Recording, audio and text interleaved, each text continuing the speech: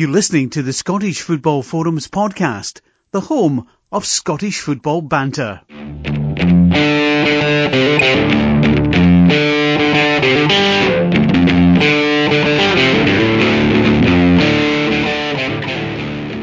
Hello and welcome to the Scottish Football Forums podcast, Season 9, Episode 27.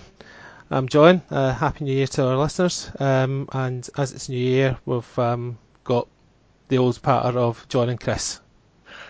Hello. Hi.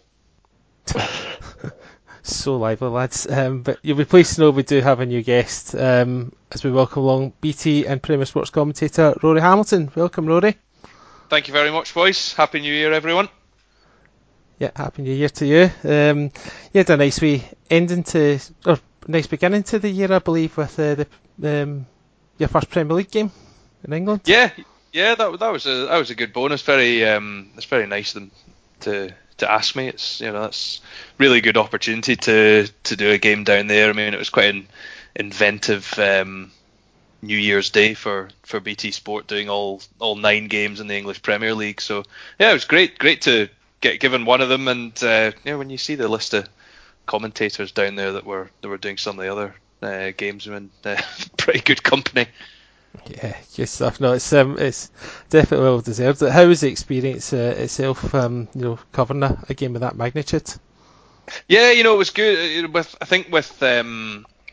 Leicester had been flying flying high up at the top, and then they just had those setbacks against Man City and Liverpool. So you wondered if that might take the gloss off them a little bit, but they were absolutely superb. The one thing, I hadn't been to St James's Park before, and you want to see a ground like that in absolutely full voice, and unfortunately, because Leicester just passed them off the park, that it killed the crowd very, very, very early on, and then they went down to 10 men, and the game was done by then. So it does mean that I've been to St James's Park, but not seen it or heard it in its true voice just yet. Yeah, no, glad you got that opportunity. Just for people that don't really know a lot about you, just talk about your journey into commentary, how you got to where you are today.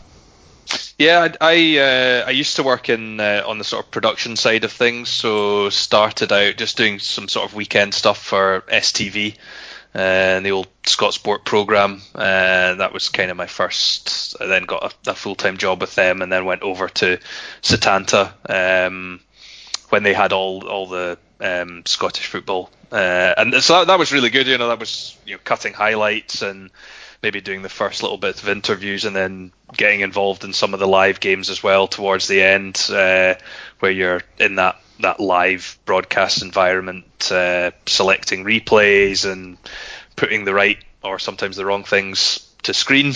And from there, with Setanta at the time going away, that gave me a chance to go freelance, which eventually ended up in a few commentary opportunities, just almost by being in the right place at the right time. Rugby was actually the first route into commentary that I got an opportunity to do, and then a few others came with football, mainly with Sky Sports, and then since that through SPFL, their YouTube channel, STV, and now BT.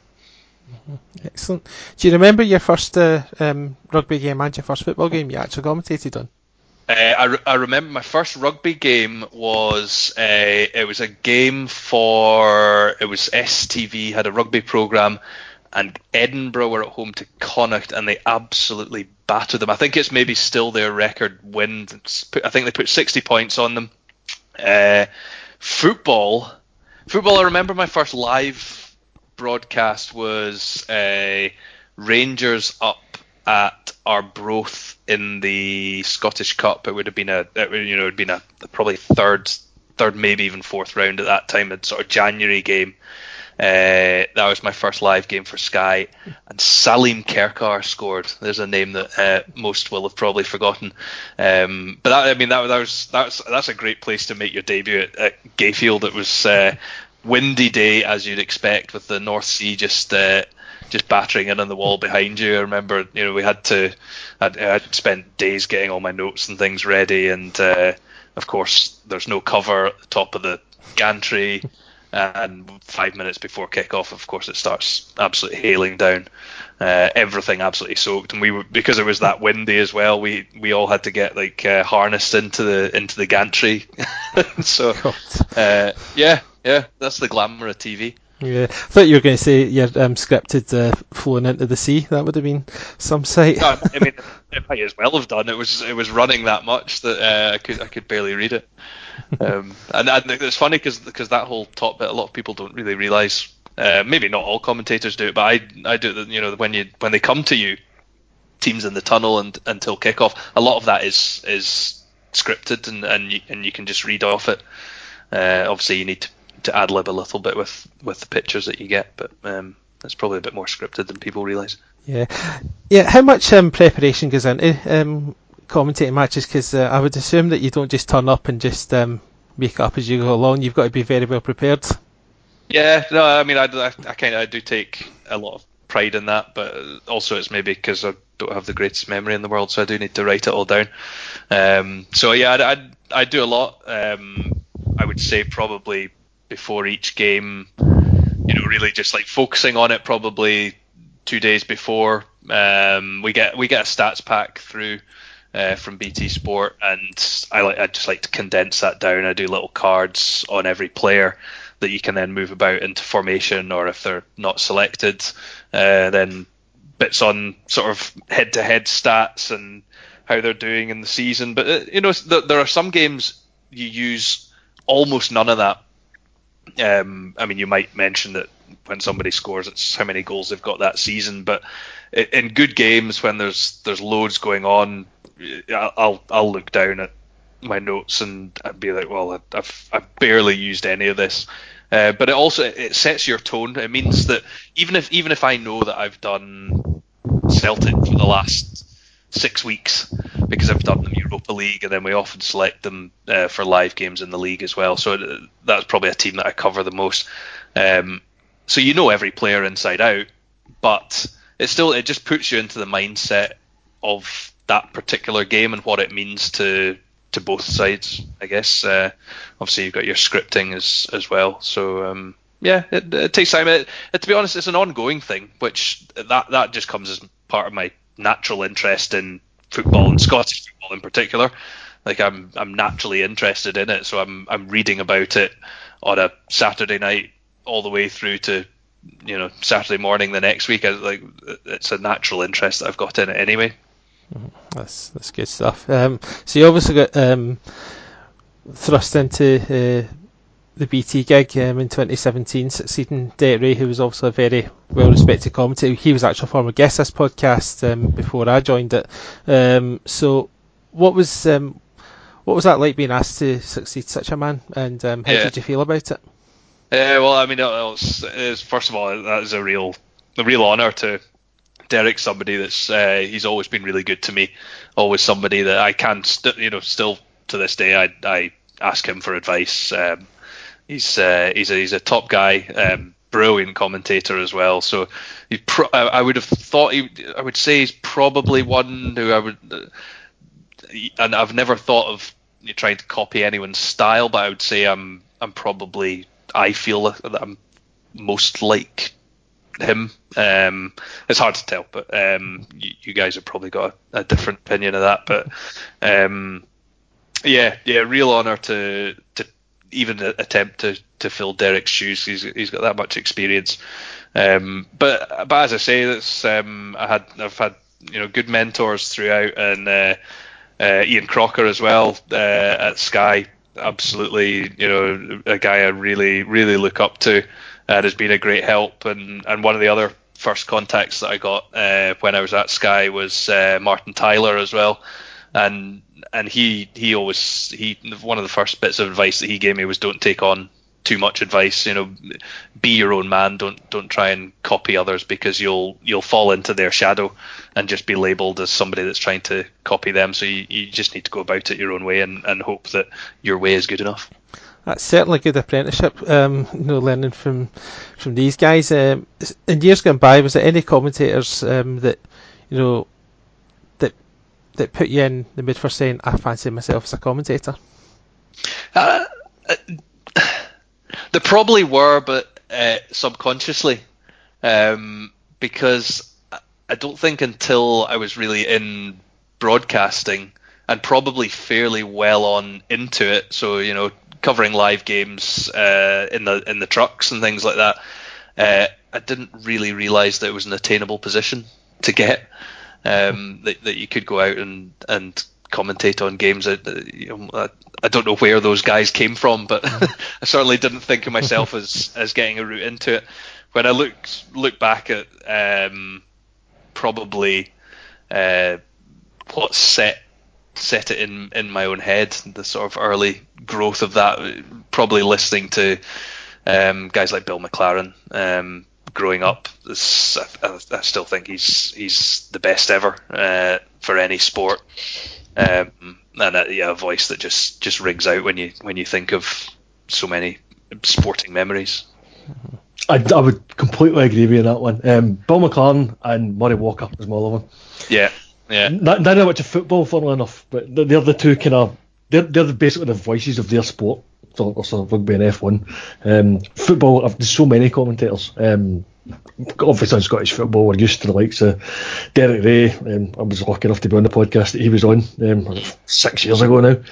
And it was still talking about how it was one of the best podcasts I did, because he's forgotten more about football than I'll ever know, I think.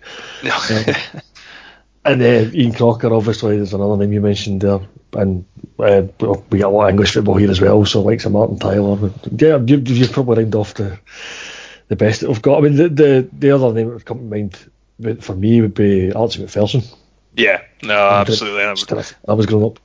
I was lucky enough to work with Archie, and just in that very early role. I think I worked with Scott Sport for about 3 years, and that is one where you step in absolute awe of the man. Just Arthur Munford as well. I was lucky enough to meet him, and that went back to probably really an era that before I really realised it at the time. But you're aware of just how big these guys are as figures in Scottish sports broadcasting. Yeah, definitely. And obviously you've rhymed off a good few commentators there, but what about the pundits that you've been working with? How have they helped you settle in to so you can establish yourself nicely along at BT and of course Premier Sports?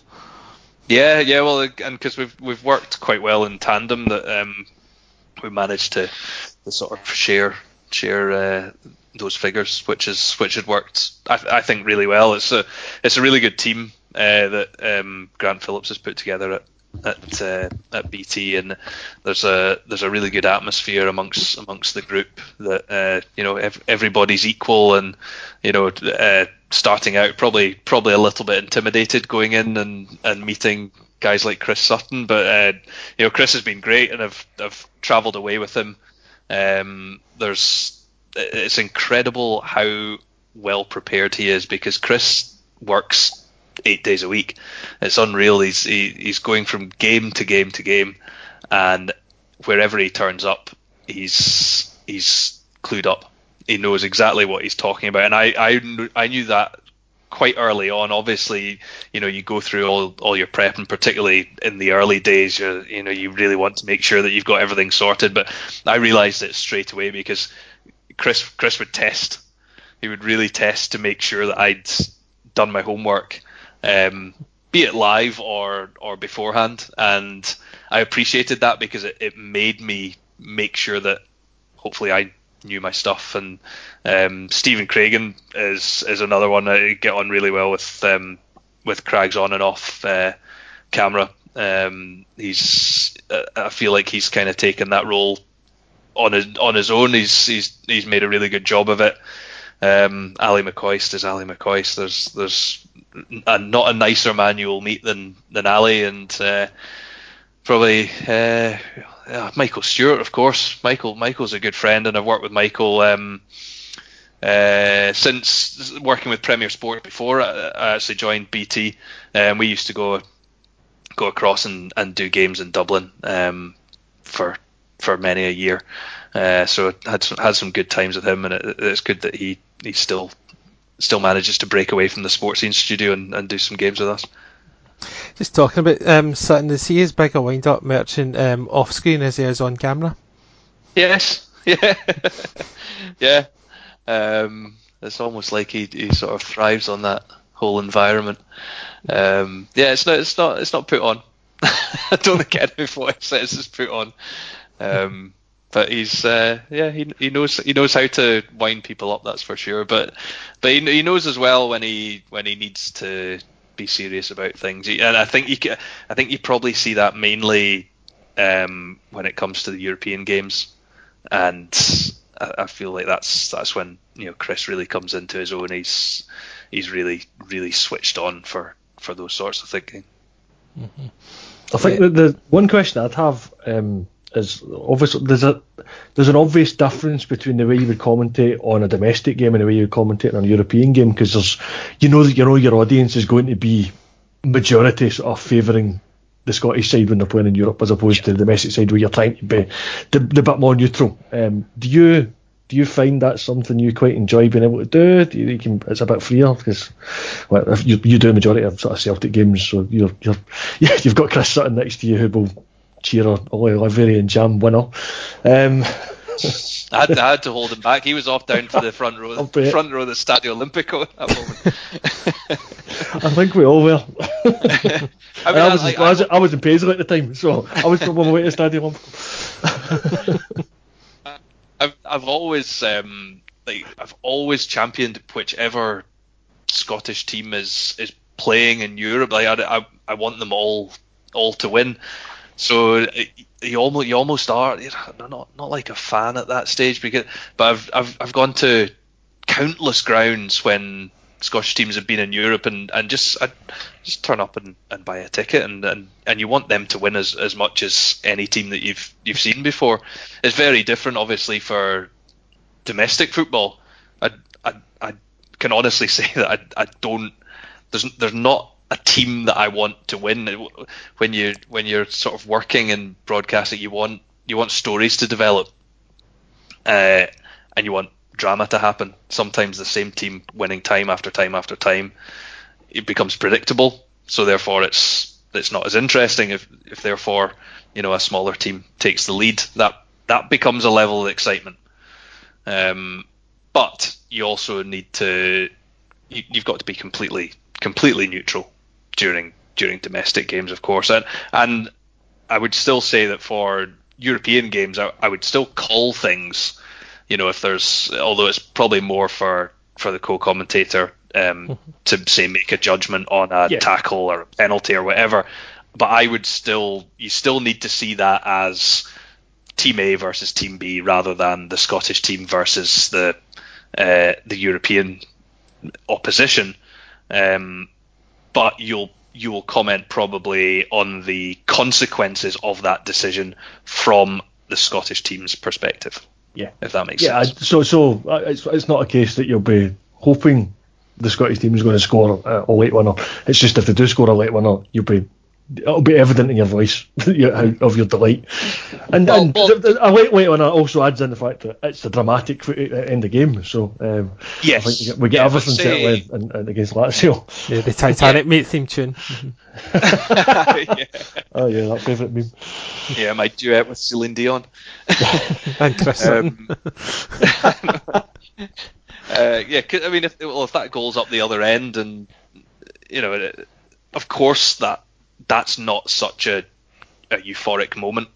Yeah. You are there broadcasting for it's a British audience, but you know that probably 90% of the people that are listening are Celtic fans. But there's got to be a degree of professionalism about it, and hopefully one of us kept that.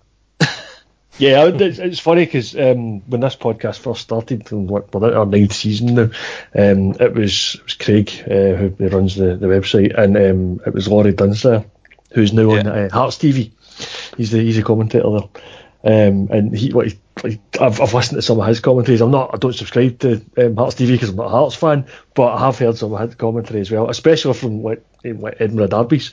Now we know he's a Hearts fan and he's doing it for the in-house broadcaster, but even he tries to maintain a level of professionalism yes. in that scenario. So I mean, I've always given a lot of credit for this, that he's always managed to do that. So it must be difficult to do when you do have that.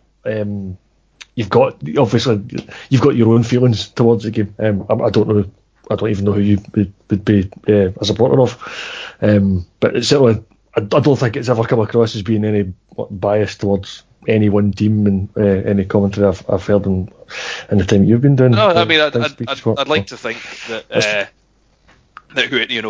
whichever Scottish team was playing at that moment, be it if it was Aberdeen, Rangers, Hibs, Hearts, Killie, whoever was playing in Europe at that stage, if they were to get a winner against Lazio, or another 90th minute winner, because obviously Christopher Julian did it at Celtic Park as well. Yeah. Then I would be as excited as I was for that. Oh, I'd imagine you would be. I think it's probably just credit to you. But the point I was trying to make there is, I couldn't possibly guess who your favourite team would be.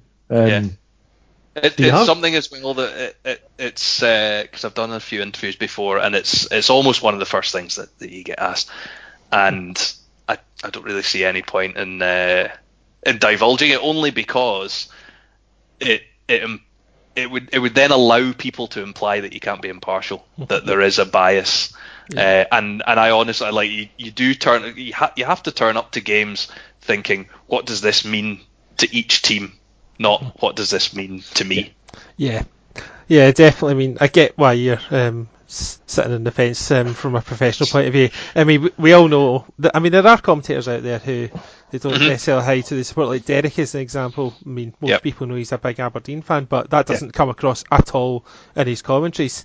But no, it's good to know that you're maintain professional, because it is important, because obviously modern day scenario, whatever you say, people are going to say, he's really that. So people will always have their opinions as well. I mean, because I've been in broadcasting now, it must be like 12 years or something. I'm not sure exactly. Something like that, maybe a wee bit longer. And of course, then you're working every Saturday. The only times that I get off, because at the time, no one that I worked for had Scotland games, and I've gone Scotland home and away for the last probably 12 years. So that's when I'm a fan. So if I did a Scotland game, I might struggle to be neutral. Well, if Scotland do qualify for Euro 2020,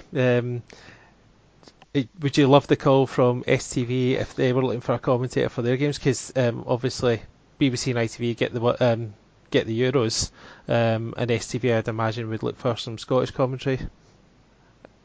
Yeah, I mean, well, I'd love to be asked. I've been waiting for since 1998 though to go to a major tournament, and when you travel home and abroad with not much to celebrate, I want to be there as a fan. Yeah, true. Yeah, but to commentate on Scotland at a major tournament would be amazing.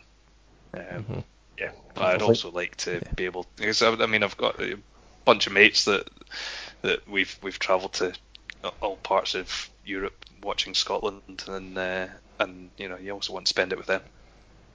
Yeah, that's true. That'd be such a difficult choice for you, to give up that opportunity to then commentate on it. It's nice problem to have if it came on, but we'll need to qualify first. Yeah, and I hope like you that exactly. I'm in the stands too. Yeah, so going back to the BT stuff, we've talked a wee bit about the pundits. Just what's the overall the camaraderie with the staff? Like, it's not even just the pundits. You've got Emma Dodge, your touchline interviewing, and the production staff. Is it just all what we perceive as one big happy family? Yeah, I mean it really is. I actually went to school with Emma. She was at school in Helensburgh with me, so I've known her for a long time. But it really is.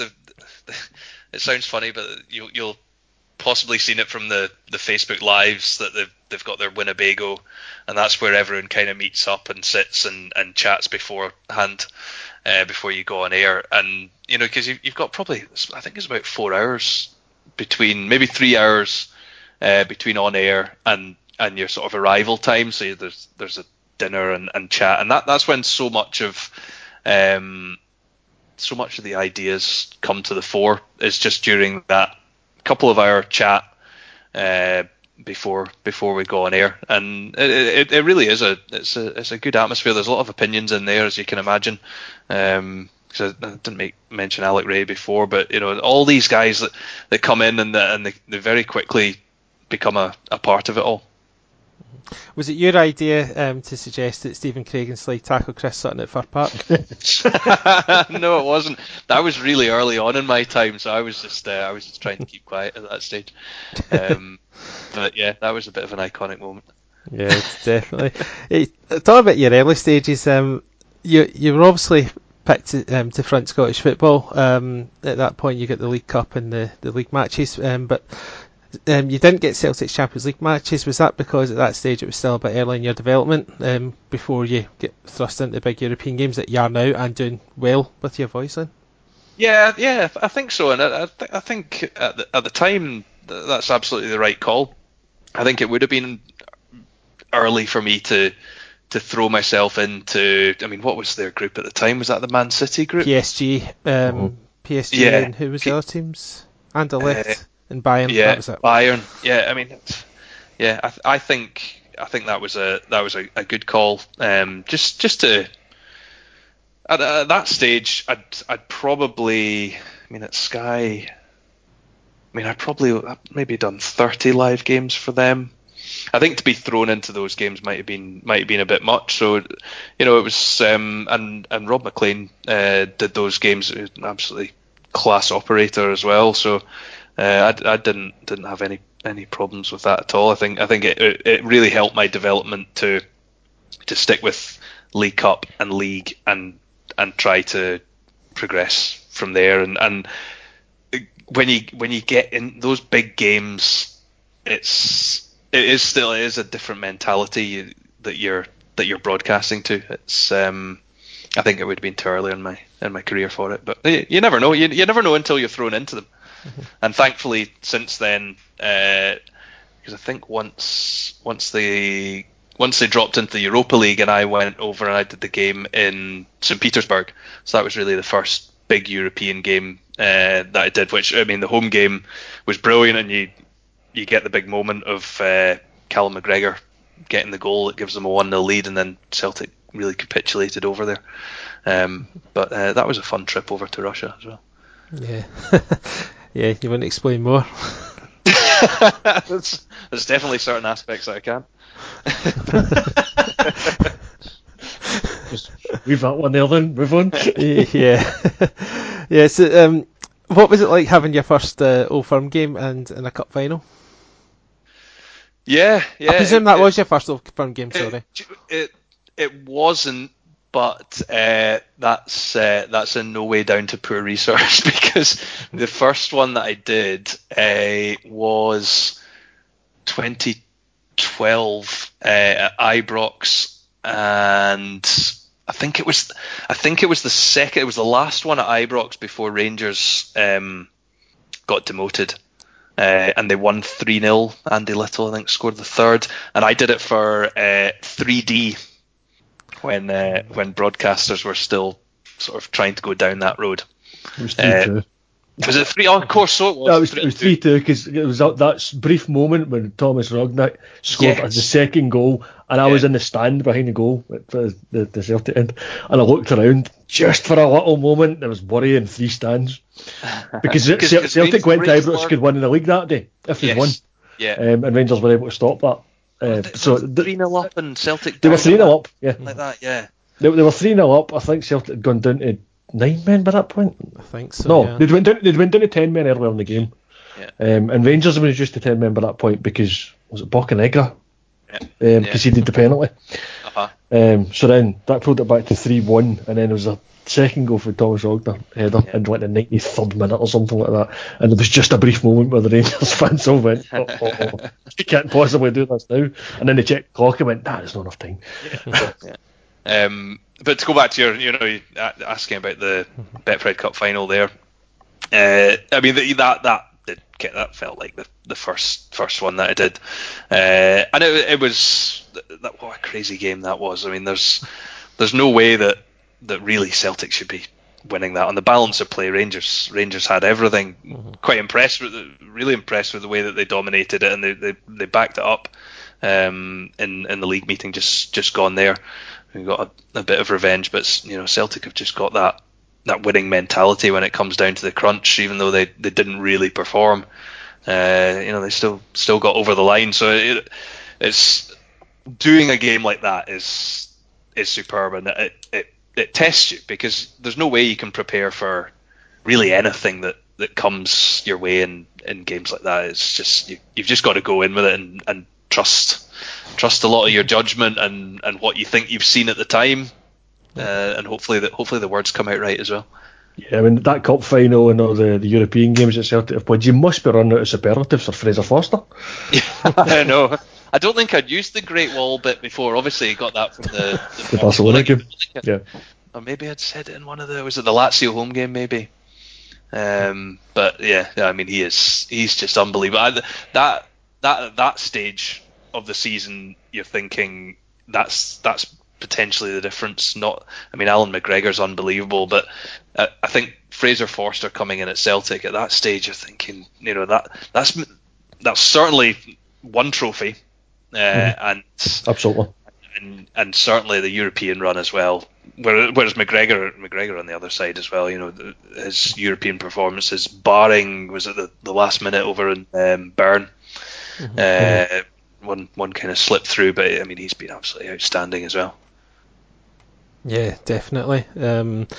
It's just I mean, we spoke about this last year when the TV contract came up, and BT's obviously been proving very popular. It was such a shame to see that they'd been outbid, and I seen that you put on Twitter at the time that you'd written to your bosses to beg them to put in that little bit more to try and get Scottish football because you were so popular. I know you've also got the Premier Sports gigs for the Cups, but just summarise how disappointing a day that was, because we were certainly gutted when we did the podcast that night. Yeah, I remember I was coming back from Albania in the Scotland game over there, and I was just walking. I'd got I think it was like the flight, 2 flights, stopped over in Stockholm and then fly back to Edinburgh, bus back, tube to Hillhead, and then walking up the road, and that was when it sort of broke at that stage. So I mean, yeah, that's a huge disappointment, because it's been so good. I've had a great 2.5 seasons, and the rest of the guys have been going a good few longer than that, because there were a lot involved before as well with ESPN. So it's been a really good team that they've put together, and a real shame that the timing was really poor from the bid coming in when it did, and but you've just got to move on. You've got to be quite malleable with this. It would have been brilliant to get another 3 or 5 years out of it, but what these 3 years have done is that they've given me a really good grounding and an experience in the industry, which hopefully means that I can go on and keep my career going the way it is. And with Premier taking over the both cups, doing the Scottish Cup this year as well, then it gives me a chance to keep my hand in, and hopefully there's more things to come. But yeah, that's quite a tough time. And I've always just thought I do think when you look at the numbers going around for other leagues, I do think that there's a lot of value in Scottish football, and you just want it to kind of be reflected. Yeah, I would definitely say that. But I mean, the Premier Sports gig that you're doing, how did that come about? Was it just a simple case of they got the Scottish Cup and asked the question to the production team if you'd be interested? Yeah, well, I mean, I've got a really good relationship with Premier. I first did a game for them, it was maybe about 6 years ago, Hearts against Man City in a pre-season friendly, and that was a call that just came out of the blue. And since then, I've done a lot of European football with them, and so just kind of when we did the Challenge Cup as well, and I presented that, Michael Stewart and I sort of did comms, co-comms, and the punditry at half time and the pre-match and stuff as well. So I've always had a really good relationship with them, and I do the Pro 14 rugby for them as well. So it seems like quite a natural fit that we just continue that on. You're probably fed up with me asking questions, and just to make sure the other John's still alive, is there anything that you want to add to all this? John, listen. Just on the subject of covering the Newcastle-Leicester game and the difference in terms of setup compared to Scotland, what was the comparison like in terms of scale? Yeah, well, I mean, to be honest, because it was one of 9 games that day, and so they were doing their hub all around BT Score, so it didn't mean that everything was on site. Whereas when we go to a game, obviously, Daryl's there, like the whole team is there. So in that sense, it was actually a little bit smaller. Like, I mean, I went in and met the director and the PA and the production manager, and then it was all a bunch of the camera guys that do all the Scottish games, because obviously it was the furthest north. So I think all the Scottish crew were at Burnley and Newcastle. So it was all just a bunch of guys that I know, and I've worked with John Hartson before, so it was good to do the game with him. That's quite an easy guy to go in with, a very familiar face. So first worked with John back when he was at Setanta as well as a pundit. So known him for many years. So in that sense, I mean, I think you appreciate when you're seeing the players arriving, and you appreciate that.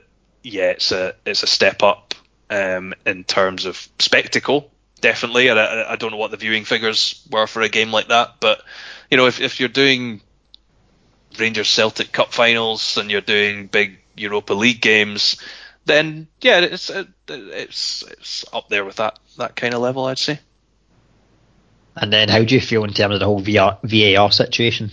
Obviously, there's kind of some calls that have been up in Scotland. Obviously, in England, it's not going so well. No, but it seems to be in other leagues that they've had their seasons to tweak it and get it right, and the teething problems. I'm not sure England have implemented it the way that maybe they could have learnt from the other leagues. But I mean, they'll get there. I always thought, I was always adamant that big decisions, you should make certain of it, because I see how it works in other sports. If you were looking at it from this season's point of view with the English Premier League, you'd go, no, this is a disaster. It's ruining so many moments.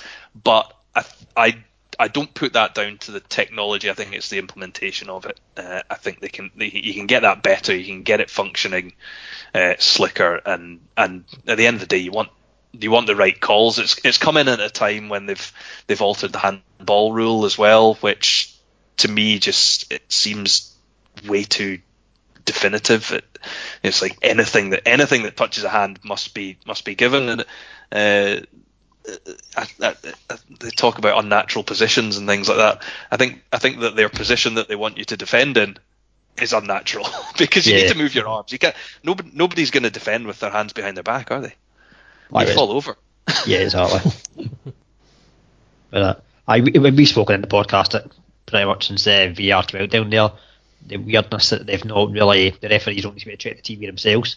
They're just going on the basis of what someone else is saying. Whereas the World Cup and stuff like that, I think even the Bundesliga, the referee goes over and has a wee look. Yeah. I mean, even in the World Cup, I felt that they got a few wrong, but it's very early stages of it. I'm kind of used to it because they use it in rugby, and they have for absolutely years. So whenever there's something contentious, they'll go over and do it, and it works in other sports for me. So I think with a little bit of time, football will get it right, but you can't kill those moments, because there's nothing like a goal going in and just that euphoria that it gives you. But I didn't get any in my Newcastle Leicester game, so but there were a few times because we were hooked up to, we couldn't hear the referee himself, but we could hear the VAR referee in Stockley Park. So when he was wanting to, if something happened, you would just hear in your ear amongst all the other things that you're getting, but you would hear, we're just having a check for that, or check is over. But again, I'm used to that, because we for the Pro 14 we get the full ref mic in your ear all the time. Well, you're the ideal person to ask about. So why do you think it's implemented so well in rugby, but yet football is maybe struggling with it? Is it due to the referee being able to speak and being on the mic, communicate with fans? Yes, and TV can take that as well. So you get a very clear explanation to the players and the referee, players and fans. Well, listening fans, obviously not those at the ground, but they can also view the footage on the big screens. Why doesn't it? I think it is beginning to work in football. I just think that England's maybe a little bit behind, just because they're a year late in adopting it, and have tried to do it slightly different. I think it's inevitable. You have to get these big calls right, and that is the way of doing it. Whether it needs to be to the absolute nth degree, like you're seeing it with the offsides and things. And I think you can maybe see a challenge system like you get in tennis. I've always thought that, because there's been loads of goals that the defence aren't even appealing, and it can be like 3-4 passes before, and you're going, really, if his armpit's offside. Yeah. Yeah. And there was a situation as well, and was it Saturday Man City played Port Vale, and Aguero scored, and he kind of waited to celebrate because he wasn't quite sure if VR was going to be called. Yeah, so you don't want that. I mean, that's what, those are the moments that you go to the football for, for limbs flying everywhere. I was going to say orgasmic moments. They're almost orgasmic. Talk back to Chris Sutton again. You mentioned in rugby that they obviously view the. I think one of the reasons why I think it works in rugby is, or part of the reason, is because they do show on TV why that try was given, etc. Whereas in football, they don't show that in the big screen. Now, I know there was something in the big screen back in 2010 Argentina-Mexico where they accidentally showed a replay of an offside goal, and the referee realised, oops, I've got that wrong, but VR's not implemented yet. But do you think maybe if they did put that into football, it would work a bit better, or do you think football's not got that mentality at this moment in time? From the fans' point of view. Yeah, no, I remember being at Hampden a few years ago, and it wasn't the Iwelumo one, but that one also, stands out because he famously looked up at the screen. But I remember because they had it for a few seasons, and they showed the replays on the screen, and I would find myself almost watching the screen instead of the game, and that you're going, no, it's happening right in front of me. Why am I looking at that big screen up there? Maybe if it goes to VAR, maybe that's when it is. They are slightly neglecting the feelings of the fans in the ground. It suits those watching on the TV. It suits the referees because they get a referee gets another look at it at the moment. But those in the ground just see VAR check, and then it goes green or red, no goal, which I think is a bit unfair on the supporters that are actually in attendance. It's almost a penalty, the fact you're being penalised for being in the game because you're missing something that everybody else is getting. Yeah, exactly. It does tend to get explained quite well. I mean, so I stayed up and watched the NFL the other night, and of course, because you get the referees, I always find it fairly comedic, but them standing in the middle of the pitch and big speakers out to everyone in the stands. I don't know if I can imagine that in football, but something that explains the decision. Yeah. Good luck. Was there not talk as well at one point about they wouldn't bring in the referees being mic'd up because of the language of the players?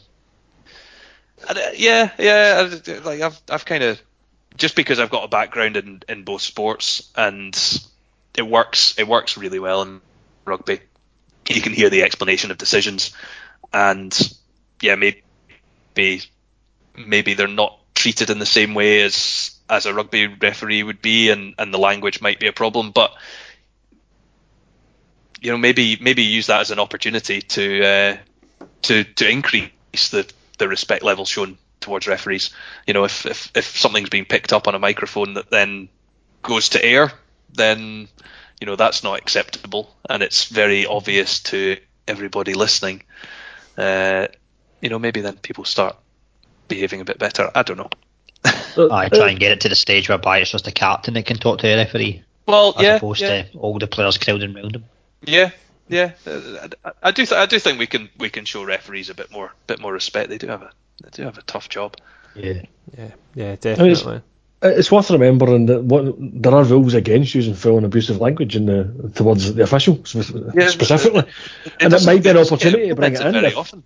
Exactly, and it might be an opportunity to bring it in if they mic up the referee and it's more audible for the players to be caught out, then they can again be caught up on it and given a caution or even a red card.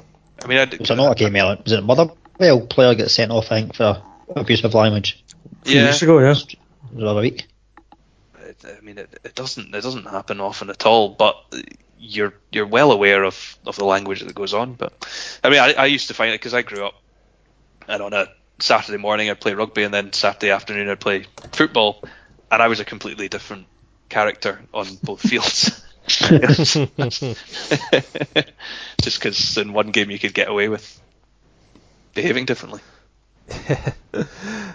Yeah, we'll move on a little bit, talk about some of the football that was on over the weekend. There was obviously no Premiership action because they're on their winter break, but in the Scottish Championship, Dundee United winning again away from home. They didn't extend their lead for a change because Inverness also won. They won away to Dundee United. But probably the most peculiar event of the weekend was not only Morton winning away from home, which has only happened for the second time this season, but they then put out a pretty weird tweet saying that they were going to block people who were abusive, and then invited people who they blocked to come to a question and answer thing. It's like that was a bit of a PR disaster gone wrong. Interesting if any of the people actually take the chairman up on it, or not the chairman but the social media guy up on it, and actually go and speak to him. Yeah. So, I mean, it's always good to have an open forum, like you say. It'll be interesting if they take them up on it. Yeah. Maybe one of those things that they keyboard warrior situation. They're alright to do it online, but will they do it face to face? You know that way. Yeah, that's a good point. Yeah. I think some Morton fans were a wee bit miffed at the fact that they said it was a great result going to Arbroath and winning. I don't see what was wrong with that, but never mind. Arbroath have been pretty good this season so far, so and given Morton's away form as well, you would expect that to be a good result. Yeah, So it's a good result for where they are in the league as well. Yeah, because it puts them right in the mix, even in terms of another win, they could be up to 5th place. If other results went up. Yeah, it's tight from 5th down to 10th, isn't it? The championship. Yeah. Yeah. I was going to say it's always an exciting division, the championship. Maybe less so right at the top, given Dundee United's massive lead. But again, Dundee United kicked off the season in the League Cup, live in BT Sport against Hearts, where Lawrence Shankland took about 5 minutes to score in his debut. It's like the biggest, the smallest surprise ever. I mean, he's unreal. And, it's not just because he's not only done it at the team that is top of the league and should be top of the league, but his record at Ayr United, he's basically a goal a game for the last 2.5 seasons. It's unbelievable. Or is it 3.5 seasons? I mean, it's 2.5. I think just incredible record. Yeah, definitely. And getting Scotland recognition as a championship striker as well. I think John McGinn got it when he was obviously a midfielder, but at St Mirren. Yeah. But to do it was that when he was at Hibs? Hibs, yeah. Yeah. So, but to do it, I mean, there aren't many that come out the Championship and get into the national team. Yeah, definitely. It's not so tight at the top in the Championship, but in League One it's definitely a bit tighter because you've got 6 points separating 5 teams. It's 5 teams now because Montrose went into the top 4 by beating East Fife. They're ahead of them by a goal, and Raith are 2 clear of Airdrie and 3 clear of Falkirk. That's shaping up to be an interesting battle. I saw an article this week that was saying it was an 8-way title race. I'm not sure that 16 points between them, but the top 5 looks really good, and there's good clubs in there that will be looking to get back up into the Championship. That's a decent fight. I mean, it means Falkirk, you feel, got to bounce straight back. Raith Rovers have been saying that for a couple of years. Big pressure on them. Yeah, it's 16 points a title race then. No, because Aberdeen will like that. No, definitely not. Yeah, maybe they could potentially get in about the playoffs, but looks like top 5. Yeah, I would say so. Yeah. League 2, it's looking more and more like a 2-horse race between Cove and Edinburgh, who both won again at the weekend. And Brecon still Maroons at the bottom. It's looking as though they could well be facing a relegation battle for the 3rd season running. Yeah, their form's slightly better than Stenhousemuir's, right enough. They're only a couple of points behind Stenny, so that's a bit precarious for them as well.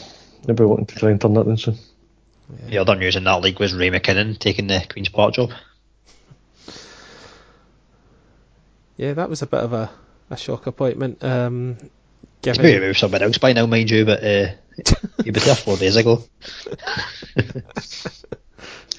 Get on from my mate at Sports Morton. They seem to have a bit of ambition about them in Queen's Park. I mean, they've obviously made the decision to stop being amateur for the first time in their history. They've got the go ahead to do the redevelopment of Lesser Hampden as well, which is got to be good news for them. So yeah, if they're appointing somebody like Ray McKinnon as manager, then they're looking to go places. It's funny though. I mean, the name of Queen's Park is so massive that they're still the 3rd most successful team in the Scottish Cup. Mm-hmm. I was one of my favourite games doing for Sky was Queen's Park against Rangers when they met in the league, and I think there were 36 or 38,000 at Hampden. But we did so much of the build up on Queen's Park, and we got an interview with Sir Alex Ferguson, obviously with his connections between the two clubs, and he didn't know what the interview was about, and Jeff Shreeves turned up to do it, and Fergie sort of sat down just thinking, oh, this is going to be right, who's fit for the weekend. I don't think Man United were doing that well at the time, so he's maybe a little bit prickly. And Jeff's first question to him he just said, so Rangers against Queen's Park, what does that fixture mean to you? And Fergie's face, he lit up, and we had all these pictures of him as a 16-year-old kid making his debut for Queen's Park, and he almost became the wee boy again. It was a lovely feature at the Boys Cup. Really, really nice. Yeah, I think that was the season where United last won the league. Actually, it was the season he retired. He just maybe. He's good at remembering, he's past Ferguson. He's always been a man that goes back to his roots. So yeah, I've no doubt that the Queen's Park would have let him up a good bit there. See, on the back of that, Rory, you mentioned that was one of the kind of favourite games you covered. What have you got a favourite game you've covered, or a favourite stadium that you've commentated at? Oof, I think the best game that I've done was the Hibs 5 Rangers 5 at the end of a couple of seasons. I mean, that was just ridiculous. You didn't know where that game was going. So Hibs went 3-0 up, and I think they had to win 4-0 to get above Rangers in the table, and then so that stage you're thinking, oh, was it 6? All right, yeah. Okay. So you're thinking, oh, this is the impossible is possible, and then Rangers came back. Well, they were 5-3 up, so to score 5 unanswered goals, and then is it McLaren get the last minute equaliser to get his hat trick, and Neil Lennon did the helicopter and all that. It was the aeroplane. And it was just that was a ridiculous game, unbelievable. And favourite stadium. No, maybe have a wee think about that. Zenit St. Petersburg was pretty cool, but they didn't have their ultras weren't in. They were on a stadium ban, so that was a wee bit quieter than it should be.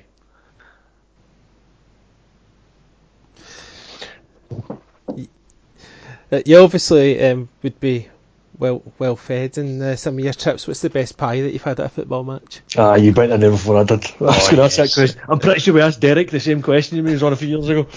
Yeah, I'm trying not to be obvious and say Kilmarnock. I do like a Forfar Bridie. Does that count as a pie? Yeah, probably not. Have you tried that's one of my friends that go to many away games. Their favourite trip is always East End Park for pretty much that reason, because that's where they get the Forfar Bridies. We don't really get to play Forfar much, but certainly in Dunfermline they've always sold them though. Yeah, Forfar's ones are better than Dunfermline's from my experience. I've only been to Forfar once, but yeah, I particularly like that, so I would agree with you there, Rory. See, when you go abroad, what kind of food do you get at games? Oh, it depends. I think when we're over in Rosenborg, and you know the sort of halftime snacks are like prawn cocktails and smoked salmon and things like that. Oh yeah. Sometimes you're not fed at all. Other times it's pretty much a slap up 3-course meal. It just completely depends. Newcastle 3-course meal at half time? Well, no, before the game. Newcastle, the food down there was really good. Oh, we did the executive boxes down there, unfortunately just in a stadium tour, but they look pretty impressive. Yeah, that was good.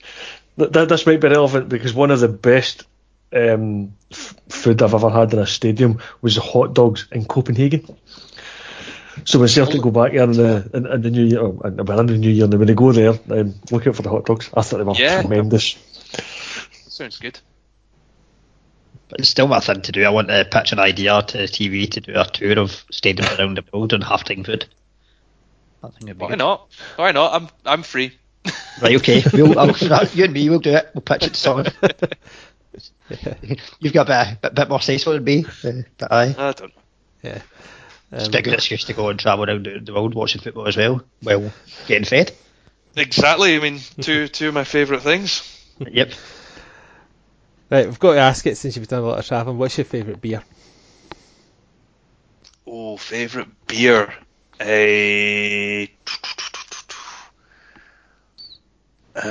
is a good question. I had a great one up in Bar Harbour in the States.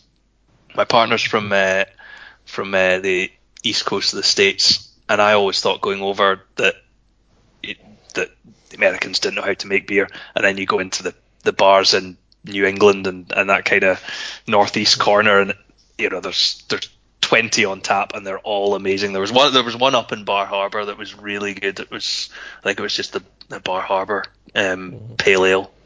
That was superb. I'm thinking that one right now, but there is a long list of many that I've probably forgotten as the night's worn on.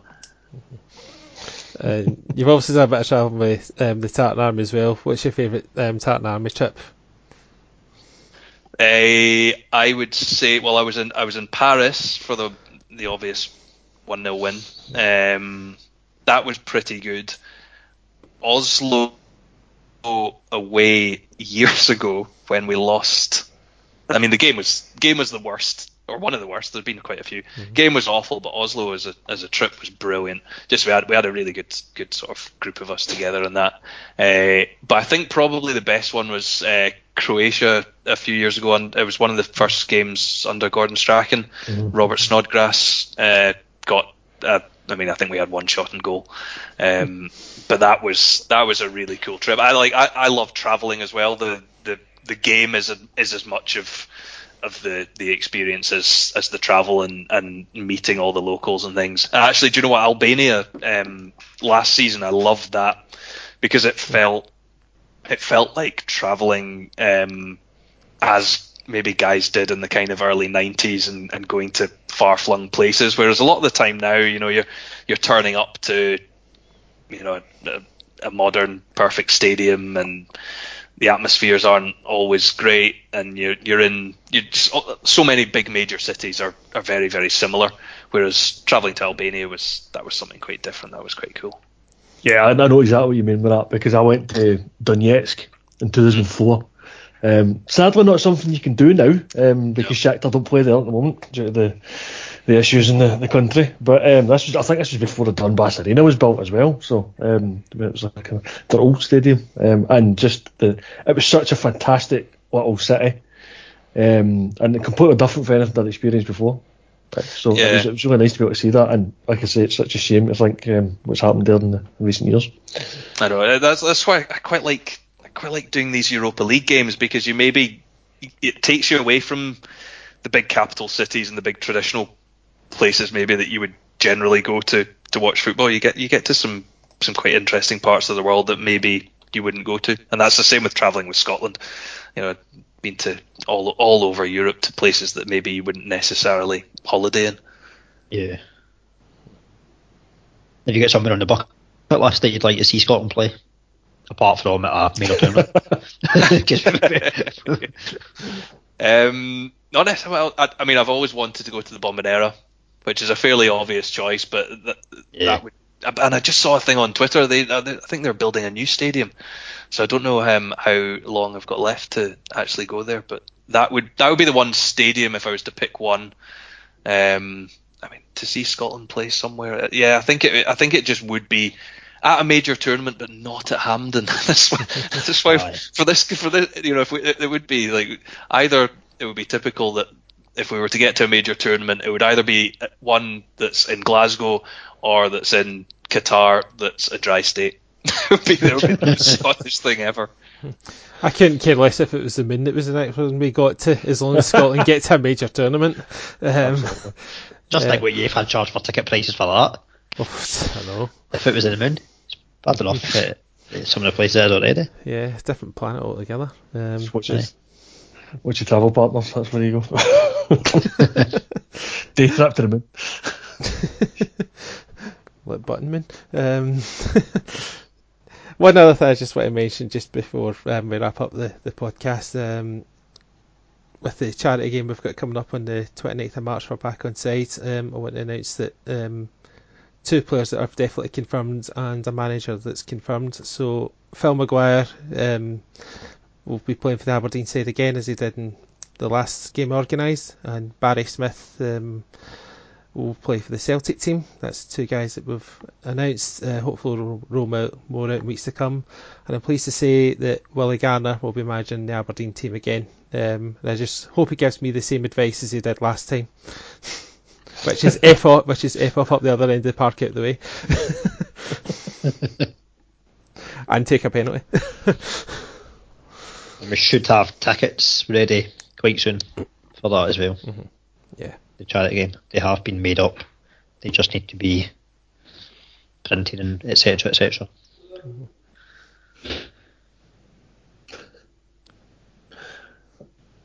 Just before we finish up, one final sort of 2 sides of the coin question for Robbie. I kind of touched on it earlier about perceived allegiances. Do you get much bother from people saying, "Oh, you're biased towards Celtic or biased towards Rangers or biased towards somebody"? I know Ian Crocker seems to get it quite a lot over Sky, but on the other side of that coin, do you get lots of people coming up to say, "Oh, I love that commentary," or "I love that commentary," and quoting it back to you? I know, again, this is something that, like, Ian Crocker's probably, what to me, he's most famous for his Henrik Larsson, that is sensational spiel for when he scored that chip over Stefan Klos in the 6-2 game. So do you get anything like that yourself?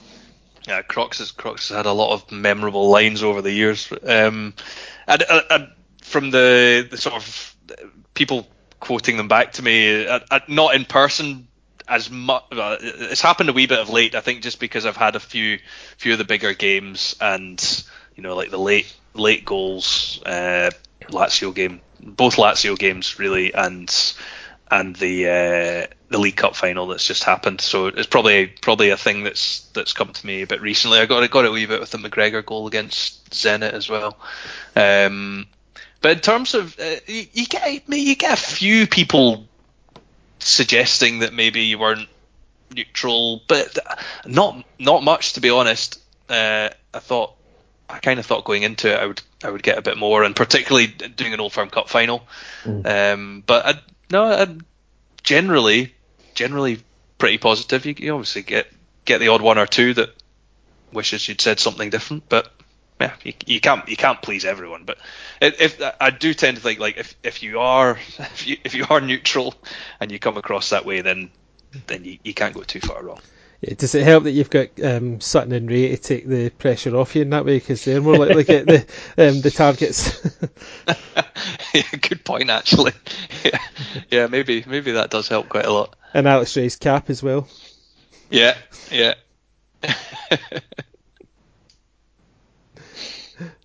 No, it's all good. Well, I think unless the other boys have other questions, I think that's pretty much us done. And thank you very much, Rory, for coming on. It's been an absolute pleasure. No, thanks, boys. Thank you very much. It's been good fun. And you're welcome to come on again any other time. Good stuff. Thank you very much. And if you can persuade the rest of the BT guys to come on. I noticed Stephen Cragen liked the tweet as well, so he would be good as well. I think he'd be good banner. Yeah, no, he's good chat, Stephen. Yeah. Really good listening to you, and thanks for answering all our questions. Oh, good stuff. No, thanks a lot. Good to meet you. I'm sure if I'm at a game, then I'll come up and say hi. Well, I'll probably end up bumping into you at Hampden on the 26th March. Good stuff. Yeah, see you there. Yeah, see you and there, then either Serbia or Norway. If the two of you are meeting at Wembley, that'll do me. That'd be amazing. Anyway, cheers everyone. Cheers, guys. Thanks.